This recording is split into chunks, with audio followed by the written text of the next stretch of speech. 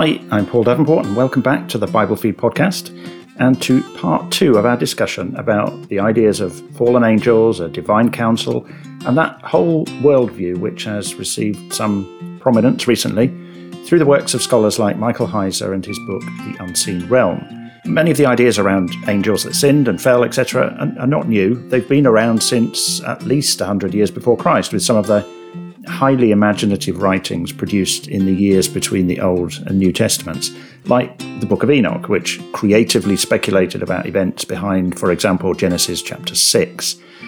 But they do seem to cut across the consistent biblical worldview that we get of monotheism. And in the last episode, we looked at whether the claim that there was a divine council in Eden was there in the text, and all we really found there was a hint at maybe an angelic host present and marvelling at creation, but not really a council as such, and not really in Eden. This was a host in heaven. We also didn't see anything in the Genesis text about one of those angels falling and manifesting as a serpent in the Eden story.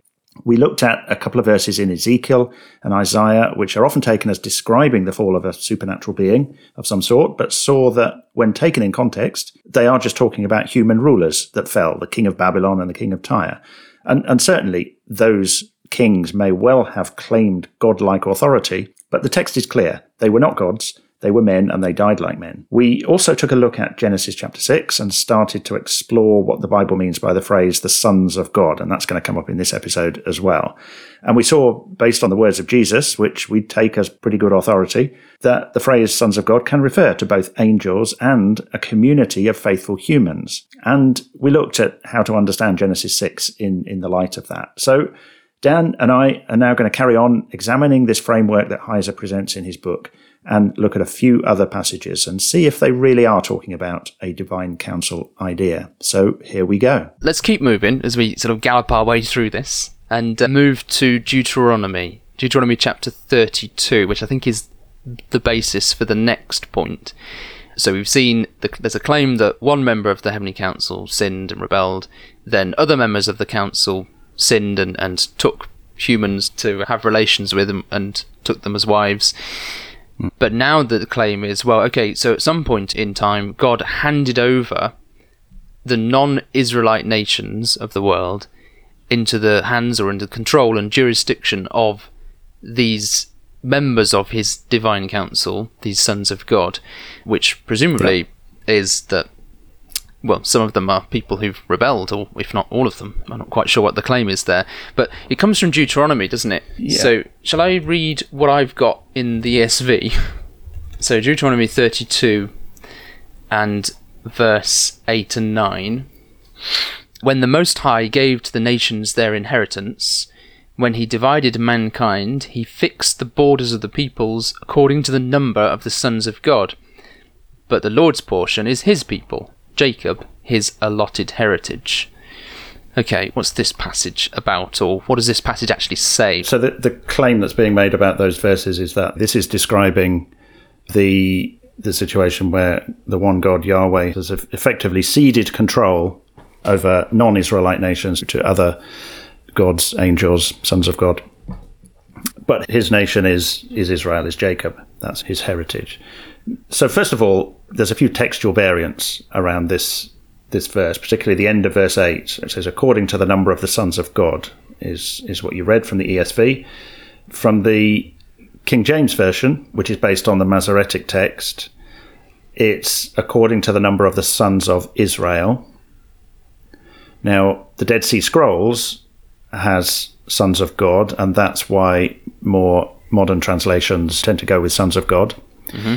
But the Septuagint, so the Greek translation from the Hebrew of the Old Testament, has angels of God. Now, the general conclusion is that probably the most likely original is sons of God. Okay.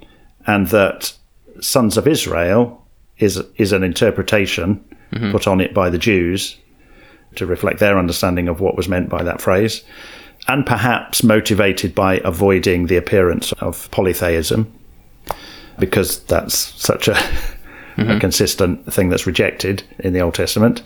And equally in the Septuagint, the Jewish translation from Hebrew into Greek, the angels of God is again an interpretation. So most likely original text, sons of God. The other two are interpretations of that. So let's assume it's sons of God. Okay. And we've already talked a lot about who might the sons of God be, and seen that, okay, the angelic host, the angels can be described as sons of God. Jesus refers to them in that way.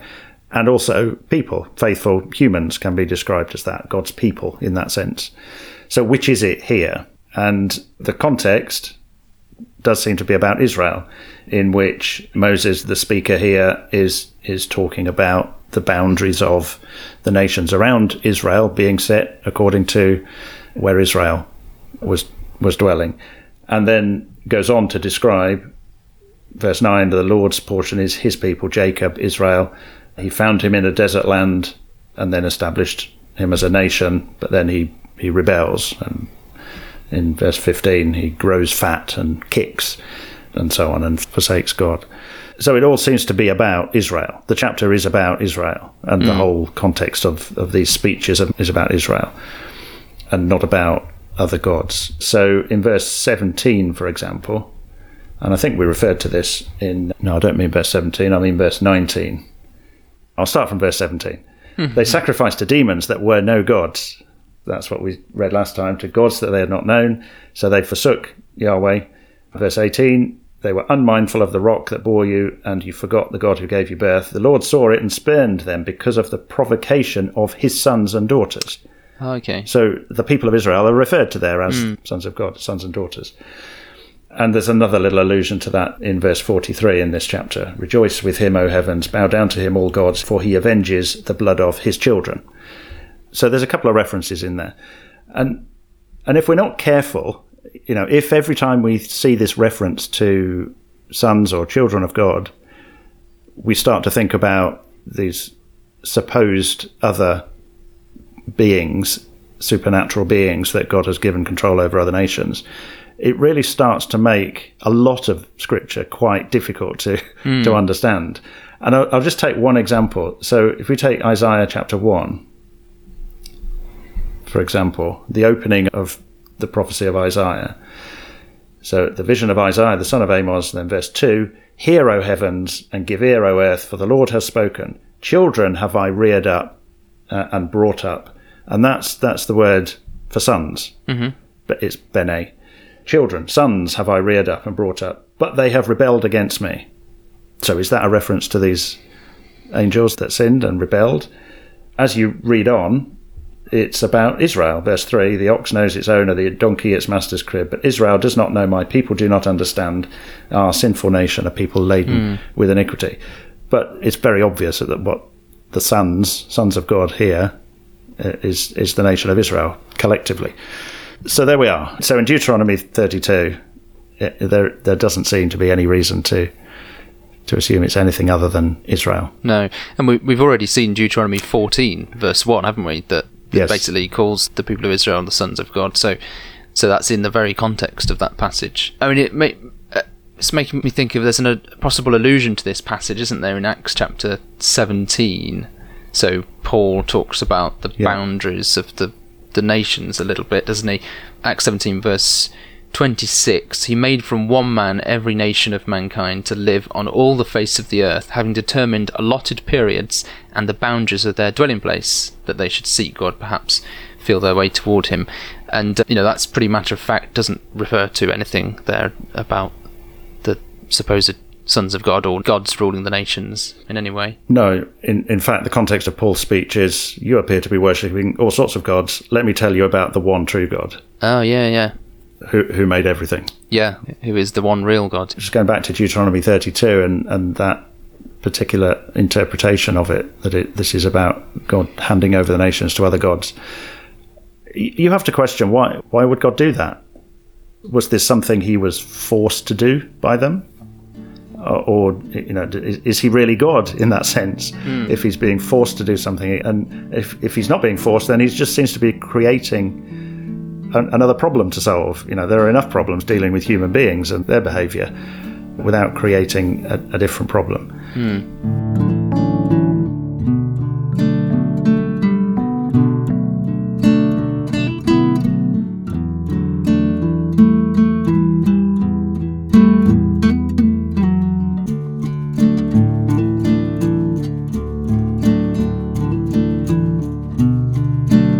Okay, so that's the idea there, that God handed over the nations of the world to fallen members of the Divine Council. And as far as I know, Deuteronomy 32, this passage, is the only verse used to support that. Is it? Yeah. Well, we've commented on that. So let's suspend our judgment just at the moment and just get on to the next point, which is point 4. So we're going to turn to a couple more passages now where the claim is made that we get this pantheon or this council of angels or gods appearing in different places. So, for example, or possibly these are the only two main places actually, you get a reference, well, the start of Job, where we get the sons of God coming to God. So we'll look at that. And then Psalm 82, we'll look at that as well. So let's just think through Job first of all. Okay, this episode is turning into another tour of enigmatic and obscure passages that we're going to spend far too little time on each of them. It's what we do best. Yeah, so we're ordinary people trying to understand the Bible better. Here we go. So Job, at the beginning of Job, there is the sort of stage setting, scene setting incidents with what's described as the sons of God coming together, and Satan comes amongst them and issues this challenge about Job. That Job only worships God because he's got all the good things in life, and if you take those away, he'll forsake worship of God. And then you read, there's a whole load of stuff that happens to Job, and most of the book is a debate between Job and his three friends, essentially a meditation on the meaning of apparently meaningless suffering.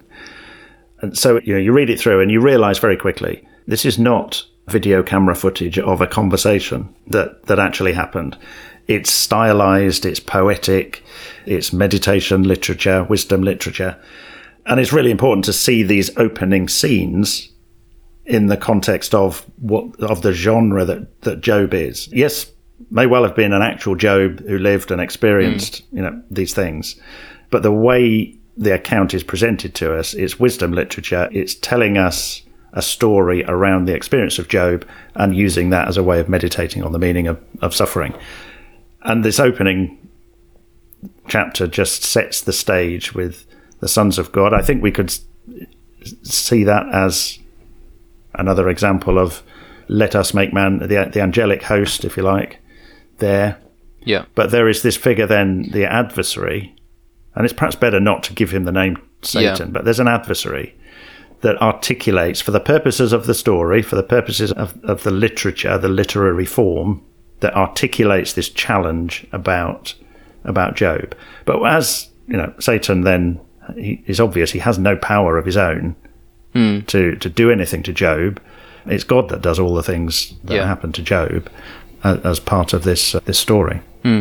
Yeah, I think actually this sort of worldview, Divine Council worldview, however we call it, and other scholars as well, like John Walton actually, have done a really good job of showing that the Satan of Job is absolutely not the Satan of popular culture. He operates very differently. This character is not a malevolent being, an evil being at all. He is depicted as one of the sons of God, one of who's fulfilling a role to test and to sort of be this counter proposal to sort of think through, how is Job going to react in a different situation. So I think John Walton describes Job as this thought experiment, which I think is really good. It's this, well, what happens in this extreme situation, which then allows you to think through reality in day-to-day life, which is very, very helpful, I think. So it's this thought experiment, it's this wisdom literature. The whole point of this book, as I think after you get to the end of chapter 2, is it the Satan never appears ever again. We've got no idea what happens to him, and that clearly is because that's not the point. This is setting us up for the discussion, so we can't see that this book is trying to teach us how God rules with the Divine Council. So there is another little reference to the sons of God in Job. It appears right at the end of the debate when God steps in chapter 38, and God speaks about creation. Essentially, he's challenging Job and his friends about, were you there when I laid the foundations of the earth? Can you understand these things? Were you there when the morning stars sang together and all the sons of God shouted for joy? So if they let us make man in our image. Yeah. That's the angelic host, not really a council, but a host. Yeah. Is there, and Jesus refers to the angels, they are sons of God.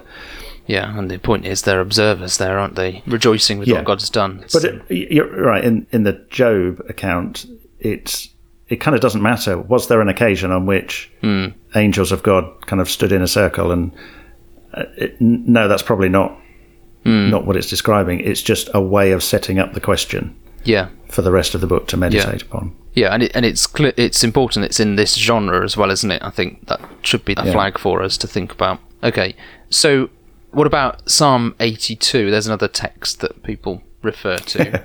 I think I'm going to read this one from the NASB, the New American Standard Bible. Okay. Because it's slightly less distracting in the way that it translates it. So the ESV starts off with something like, God takes his place in the divine council, which is a sort of motivated translation, shall we say. Yep. Hebrew is the community of El, or the congregation of El, congregation of God. So the NASB translates it like this, and I'll probably read the whole psalm, actually. It's 8 verses. So it starts, God takes his stand in his own congregation. He judges in the midst of the rulers. How long will you judge unjustly and show partiality to the wicked? Vindicate the weak and the fatherless. Do justice to the afflicted and destitute. Rescue the weak and needy. Deliver them out of the hand of the wicked. They do not know, nor do they understand. They walk about in darkness. All the foundations of the earth are shaken. I said, you are gods, and all of you are sons of the Most High. Nevertheless, you will die like men, and fall like any one of the princes. Arise, O God, judge the earth, for it is you who possesses all the nations. Okay, so the guts of that psalm is about calling out injustice, and, social injustice and oppression. How long will you judge unjustly? So whoever this psalm is addressed to, it's people, it's beings, let's say, who are failing to enact justice, and they are facilitating oppression of the weak, the vulnerable, the destitute, and so on. But there's this comment at the end, I said, you are gods and sons of the Most High. Nevertheless, you will die like men. And we've kind of seen some of that sort of idea before. People in positions of power, in positions maybe thinking of themselves as godlike, but actually being brought down and dying as men. Now let's look at a couple of phrases in this psalm. Firstly, verse 1, God takes his stand in his own congregation. Views differ on the translation, as we've already seen in the difference between the ESV and the NASB. I'm not going to delve into that, but the NASB translation, God takes his stand in his own congregation, does make a lot of sense with the later parts of the psalm that we'll look at in a minute. But now let's come to verse 6, which says, I said, you are gods, and all of you are sons of the Most High.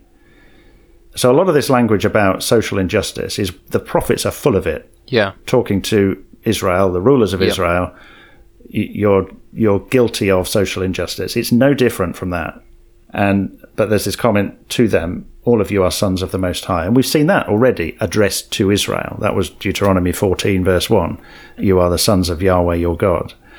And that is the common Jewish understanding of this psalm, that it is addressed to Israel as sons of the Most High. And that's what this verse 6 is saying. An example of that is a Rabbi Tanhuma, 4th century Syrian rabbi, who writes an interpretation of the Sinai story, of the giving of the law to Israel at Sinai.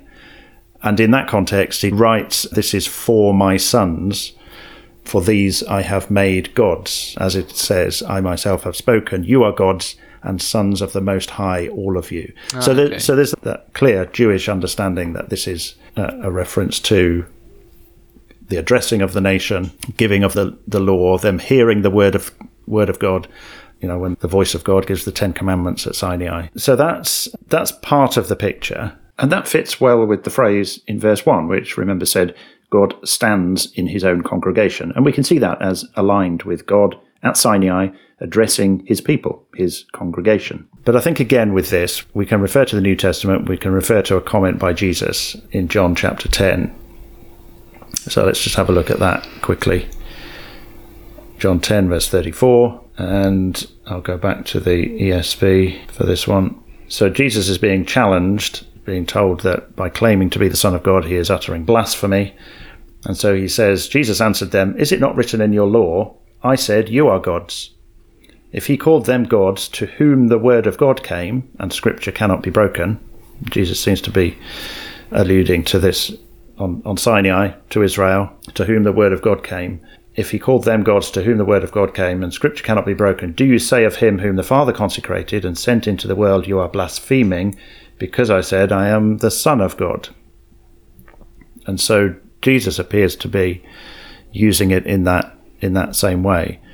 And it's also an argument from the lesser to the greater, in that the force of his argument is, if God in that context, that, let's say, Sinai Israel context, said to human beings, "You are gods and sons of the Most High," why are you saying that it's blasphemy if I say, and I'm consecrated by the Father, sent to the world, if I say I am the Son of God? So the argument only really works if "I said ye are gods" is addressed to human beings. Okay, there's just one more thing I want to say, and then I'll shut up on Psalm 82. And that is that the last verse says, "Arise, O God, judge the earth, for it is you who possesses all the nations." So that's a flat contradiction to the claim about Deuteronomy 32. Interesting. That only Israel is the possession of Yahweh, not all nations.